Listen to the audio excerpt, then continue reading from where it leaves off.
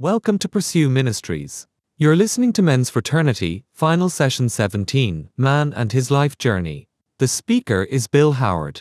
All right, let's go, guys, to our notes. And I'm going to just make a couple comments here to sort of bookend Men's Fraternity and on Session 17, because ultimately, Session 17 is really where we want to go with regard to our masculine journey, and that is to be a devoted follower of Christ. So if you look at your notes here, guys, it says, what is a man to be? And here's the thing. A man is to be a guy, point A, he is to abide in Christ. And why we ask the question, what is a man to be? Because a lot of times a guy thinks about what a man is to do. But really the bigger question is, what is a man to be? And here's the thing, guys, in a very simple way, this will give you peace.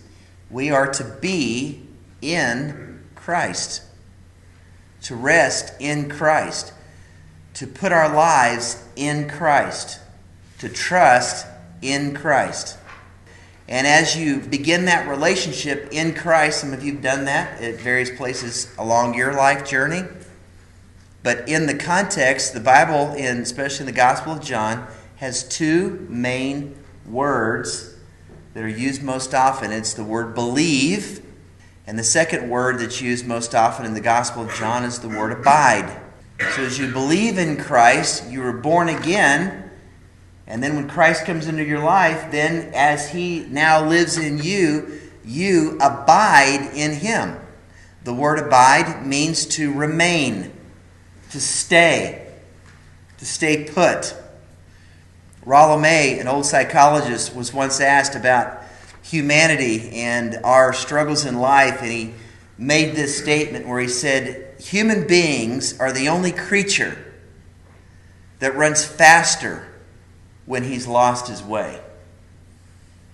In other words, when we don't know where to go or what to do, we tend not to stay put. We tend to run and try to control it ourselves and make it happen and journey outside of this resting, abiding in Christ. And so what God tells us to do is, listen, just stay here. Stay put. I will take care of you. You need to listen to me, and I'll give you some direction. Does that make sense? And so the first thing, guys, to be is to abide in Christ. Second thing, guys, he is to be in the Word. Because you cannot abide in Christ and remain with Him unless you're doing two things like any relationship. If you're married, two aspects of a relationship are involved in the communication of two human beings, and that is, in communication, you have to talk and you have to listen, right? And to abide with God, you have to be able to talk with God, and then you have to, more importantly, learn to listen to God. And there's a reason why this is called the Word of God. So imagine if you're in a relationship, guys, and you're married and you have not listened to your wife for 6 months. How do you think she's going to react to that? Probably not very favorably, right? Because you are going to not be able to communicate or connect to her heart or know what she needs because you're not listening to her. By the way, it's the number one complaint of a wife for their husbands. It's the hardest thing in my life is to listen to my wife. It's just hard, is it not? It's just hard for men, period, to listen. But more importantly, it's hard for men to listen to the Word of God. And I've just discovered that men, if you ask a lot of guys, yeah, I really want to read the Bible, but man, I don't. And man, I can't memorize it. I just am having trouble. But crazy thing is, you ask a guy, tell me about fantasy football and who's on your team. And what are the stats of the guys that you are investing in? Boy, they could go and list it off. You know why?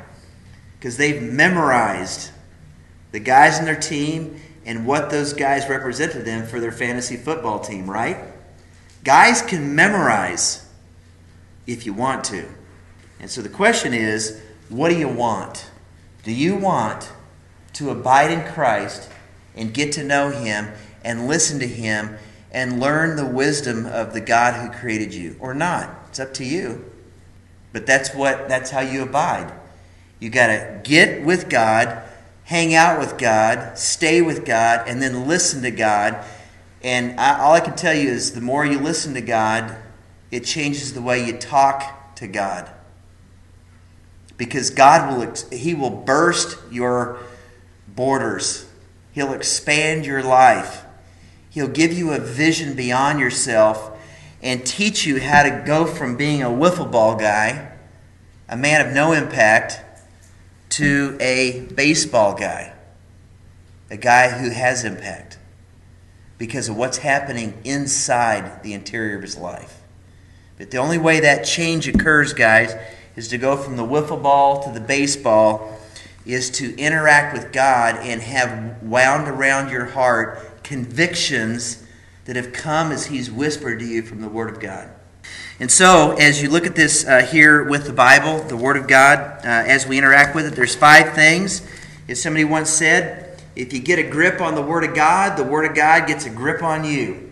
So the way to get a grip on the Word of God is and this is why I was mentioning to you guys Route 66, because if you've never interacted with the Bible in a way to at least understand it, because all I can tell you is, what I want to do with Route 66 is get you guys so interested in the Bible that you go, I have got to find out what's in this thing. Because it is really cool. So, if you get a grip with your hand, there's 5 fingers that help you get a grip. And so in the idea of gripping the Word of God, the first thing here is to hear the Word of God. So number 1 here is your little finger is hearing. It says in Romans 10:17, faith comes by hearing, and hearing by the Word of God. Think about that. Faith, which is the only way to please God, comes by hearing, not talking to God. Faith comes not by talking to God. Faith comes by hearing from God. And hearing from God comes from the Word of God. See, it's inseparable. You cannot grow apart from the Word of God. And you cannot listen to God. I don't care how much you pray. If you're not listening to God, here's the thing, guys. The Bible teaches that there's other things in your life out of sorts. Your prayers may be bumping the ceiling. They're not going anywhere. And your spiritual life will be frustrated.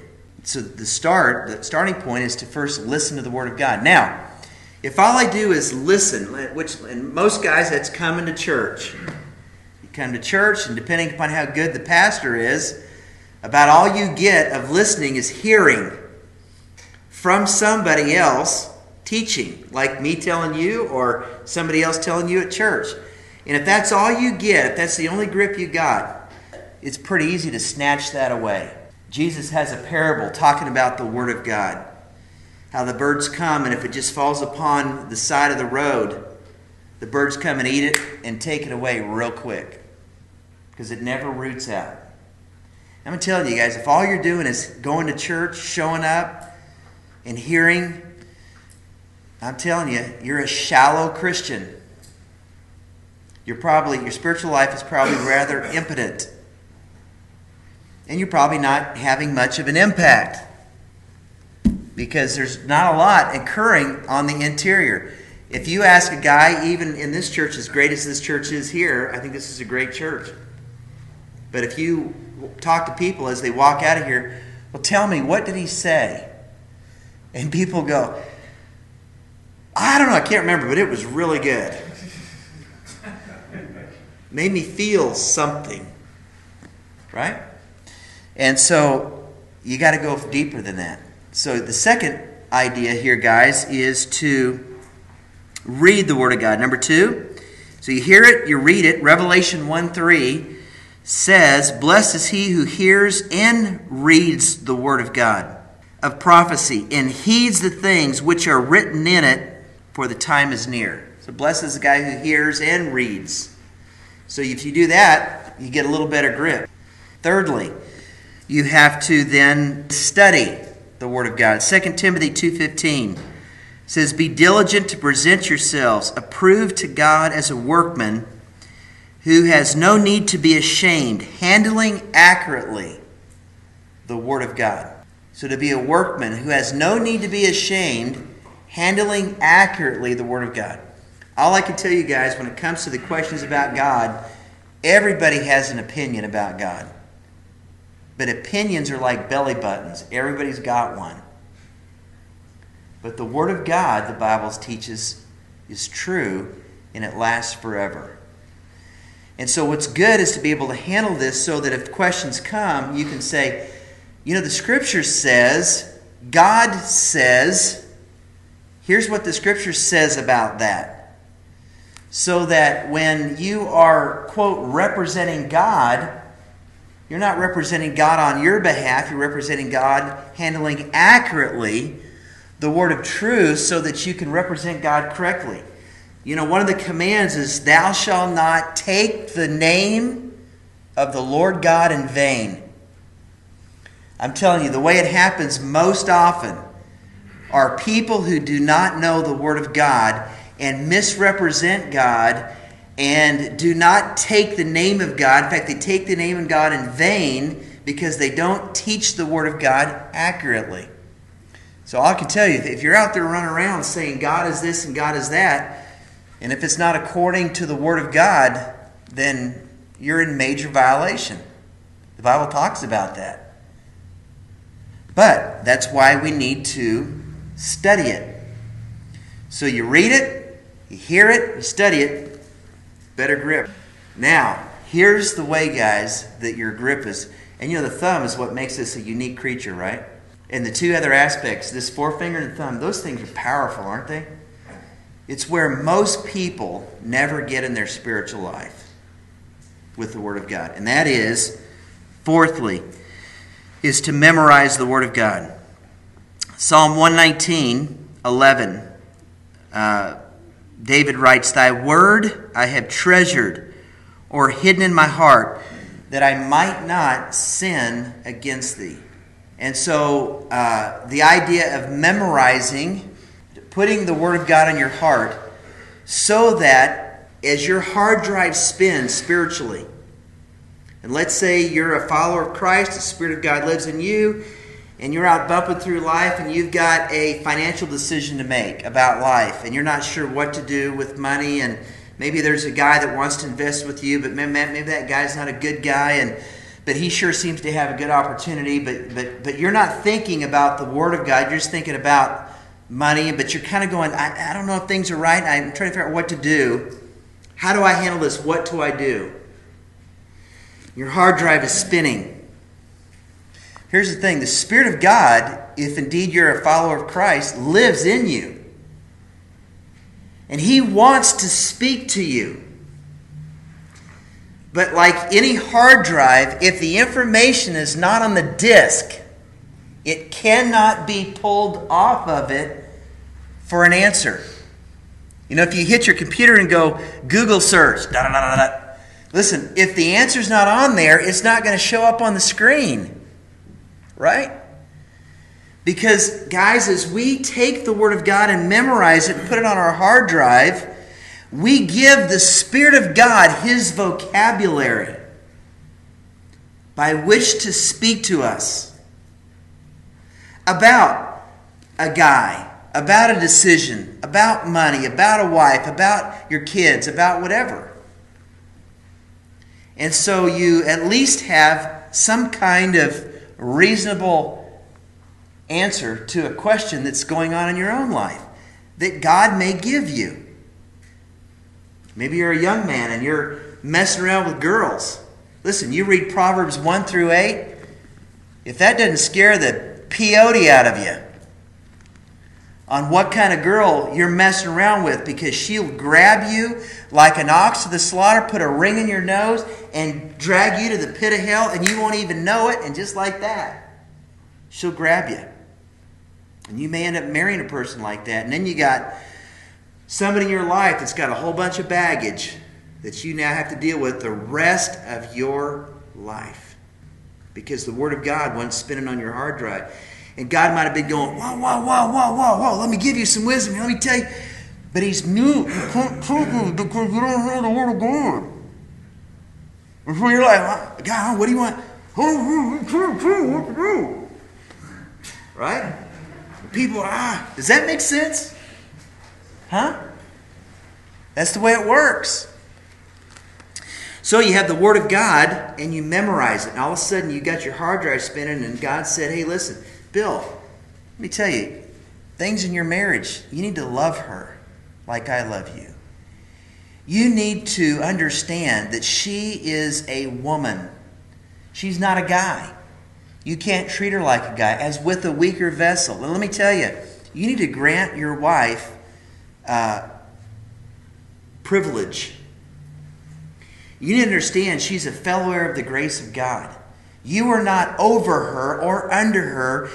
You are beside her. She is with you. You need her input, and you need to grant her honor because, listen, if not, it says in 1 Peter 3:7, that your prayers are being hindered.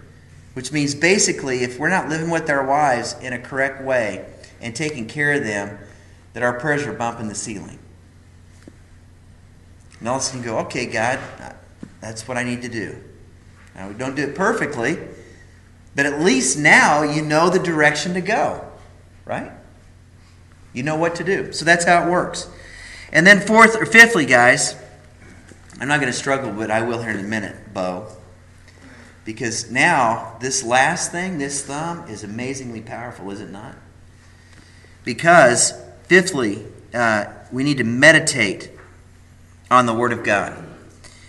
And in Joshua 1:8, it says, this book shall not depart from your mouth, but you shall meditate on it day and night, so that you might be careful to do according to all that is written in it. For you will make your way prosperous, and then you will have success. See, worldly success may be just financial, but real success is not only financial, it's deeper than that. It's spiritual, it's emotional, it's relational. It's a baseball. It's a man of impact. That's real success. And so, guys, the way that happens is to meditate. And literally the word meditate in the Bible, it uses it to meditate on the Word of God. When he said to Joshua, meditate, it literally means like a cow chewing his cud. And he rolls that grass or whatever's in there over and over like that. He's just chewing on it. But you can't chew on and meditate the Word of God unless you're memorizing it. Does that make sense? The question, guys, is what do you want? Now, you get a grip like that, but all I can tell you is it's going to be see that? It's going to be a struggle. It's going to be hard to get that out of my life. It's going to be hard to take that away from me. It's going to be hard to get me to compromise. I'm not moving. It's rooted in there. It's called conviction. Conviction. It's why I'm going to do what I'm going to do, and I'm going to do it to the end of my days. Conviction.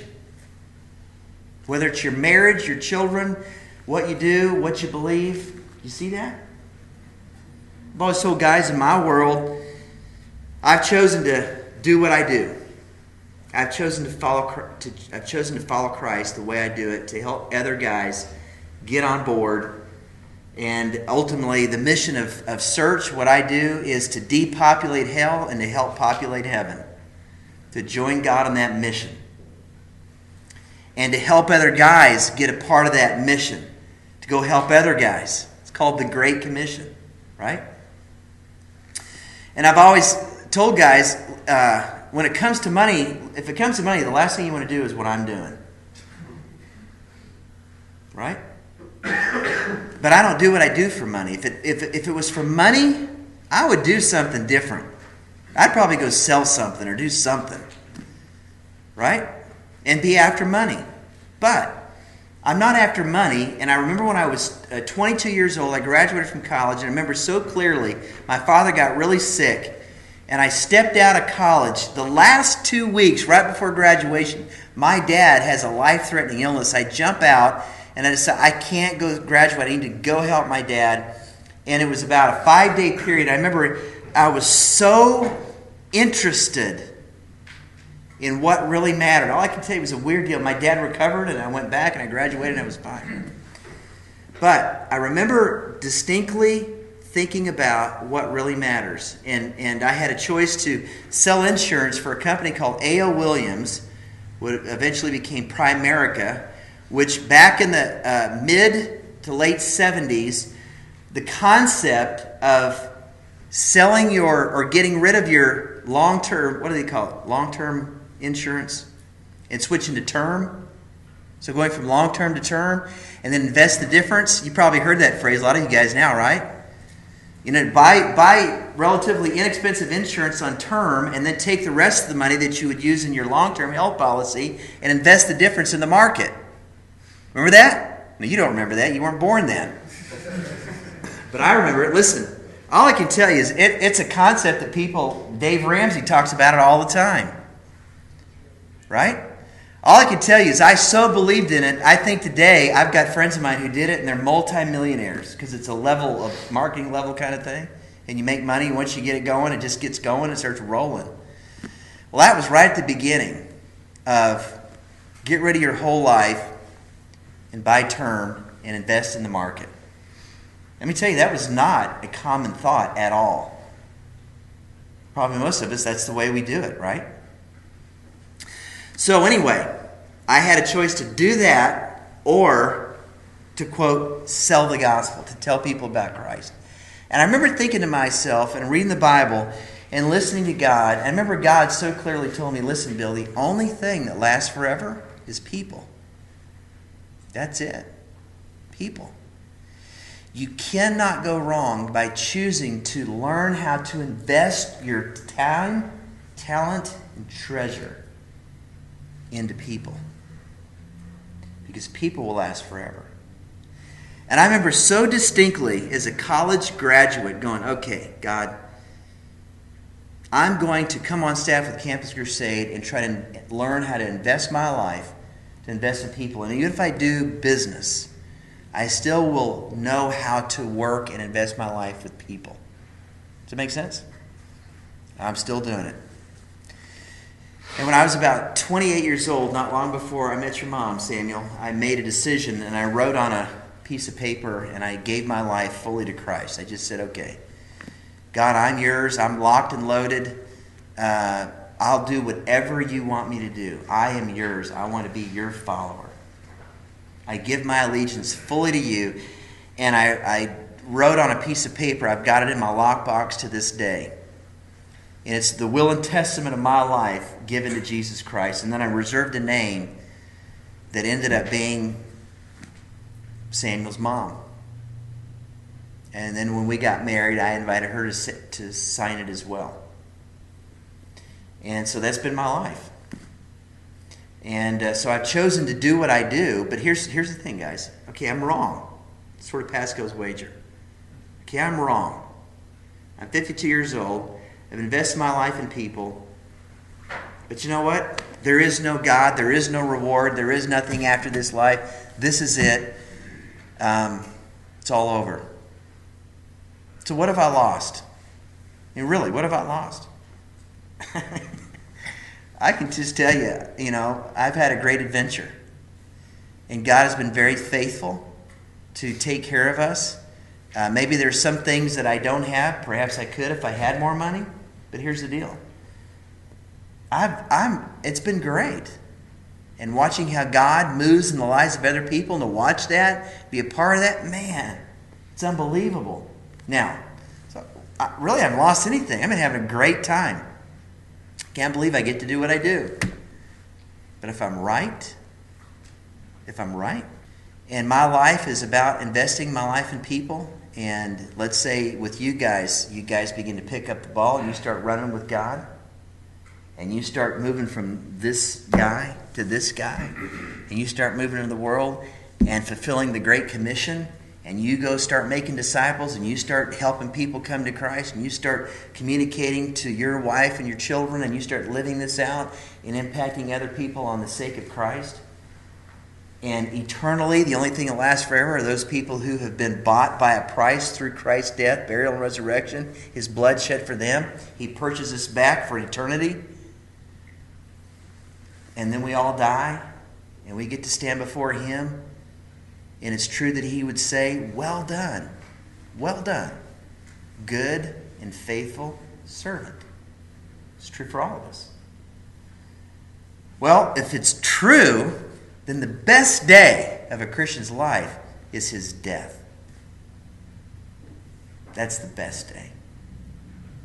Not the worst, not the end. It's the best. Because the reward is coming to stand before God. Does that make sense? Paul writes about it a lot. Jesus talks about it. And so, guys, that's the deal.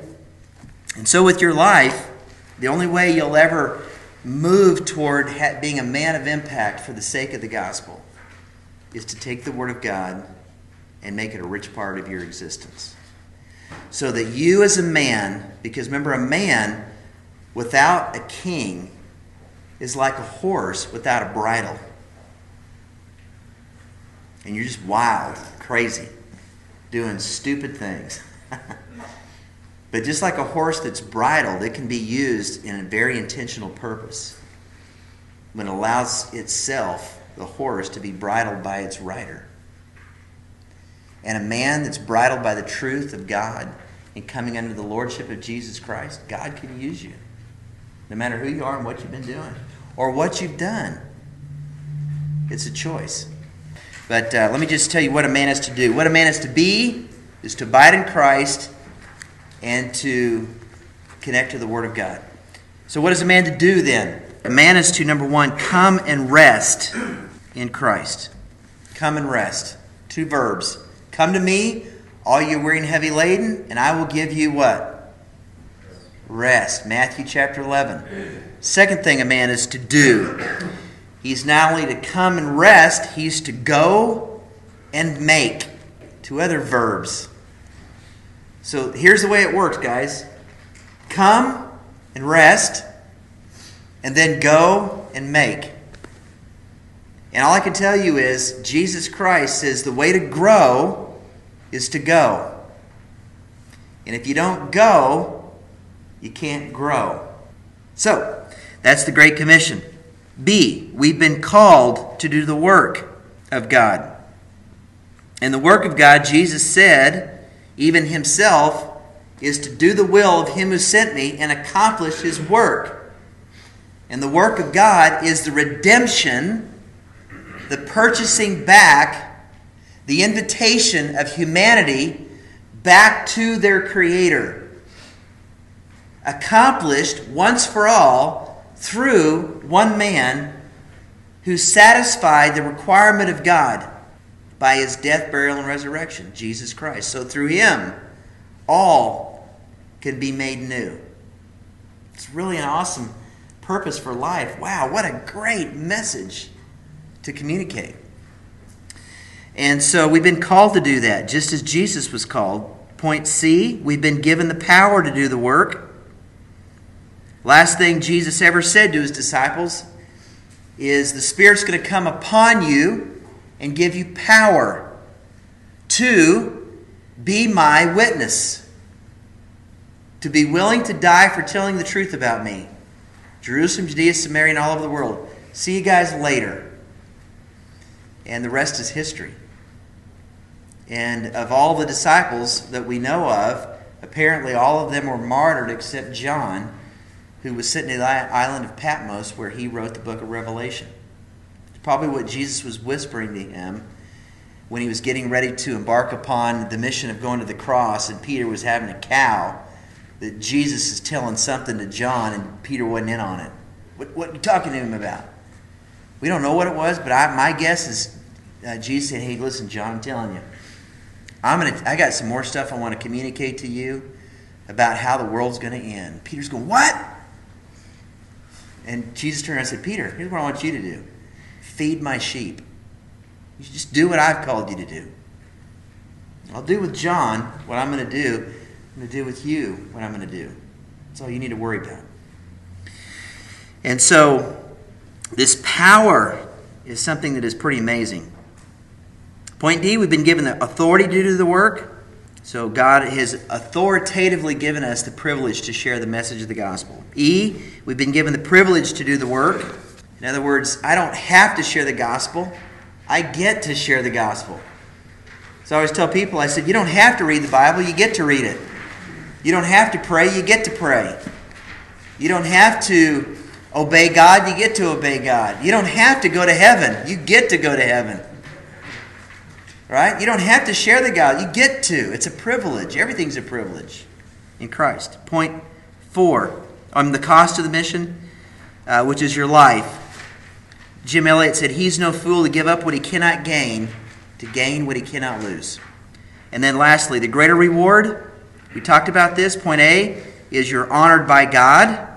B, you're strengthened by God. C, there is a rejoicing. And there's a personal joy and a public joy there in C, point C, in that passage. And then point D, there's an eternal reward. An eternal reward. And that's part of the manhood definition. Remember that?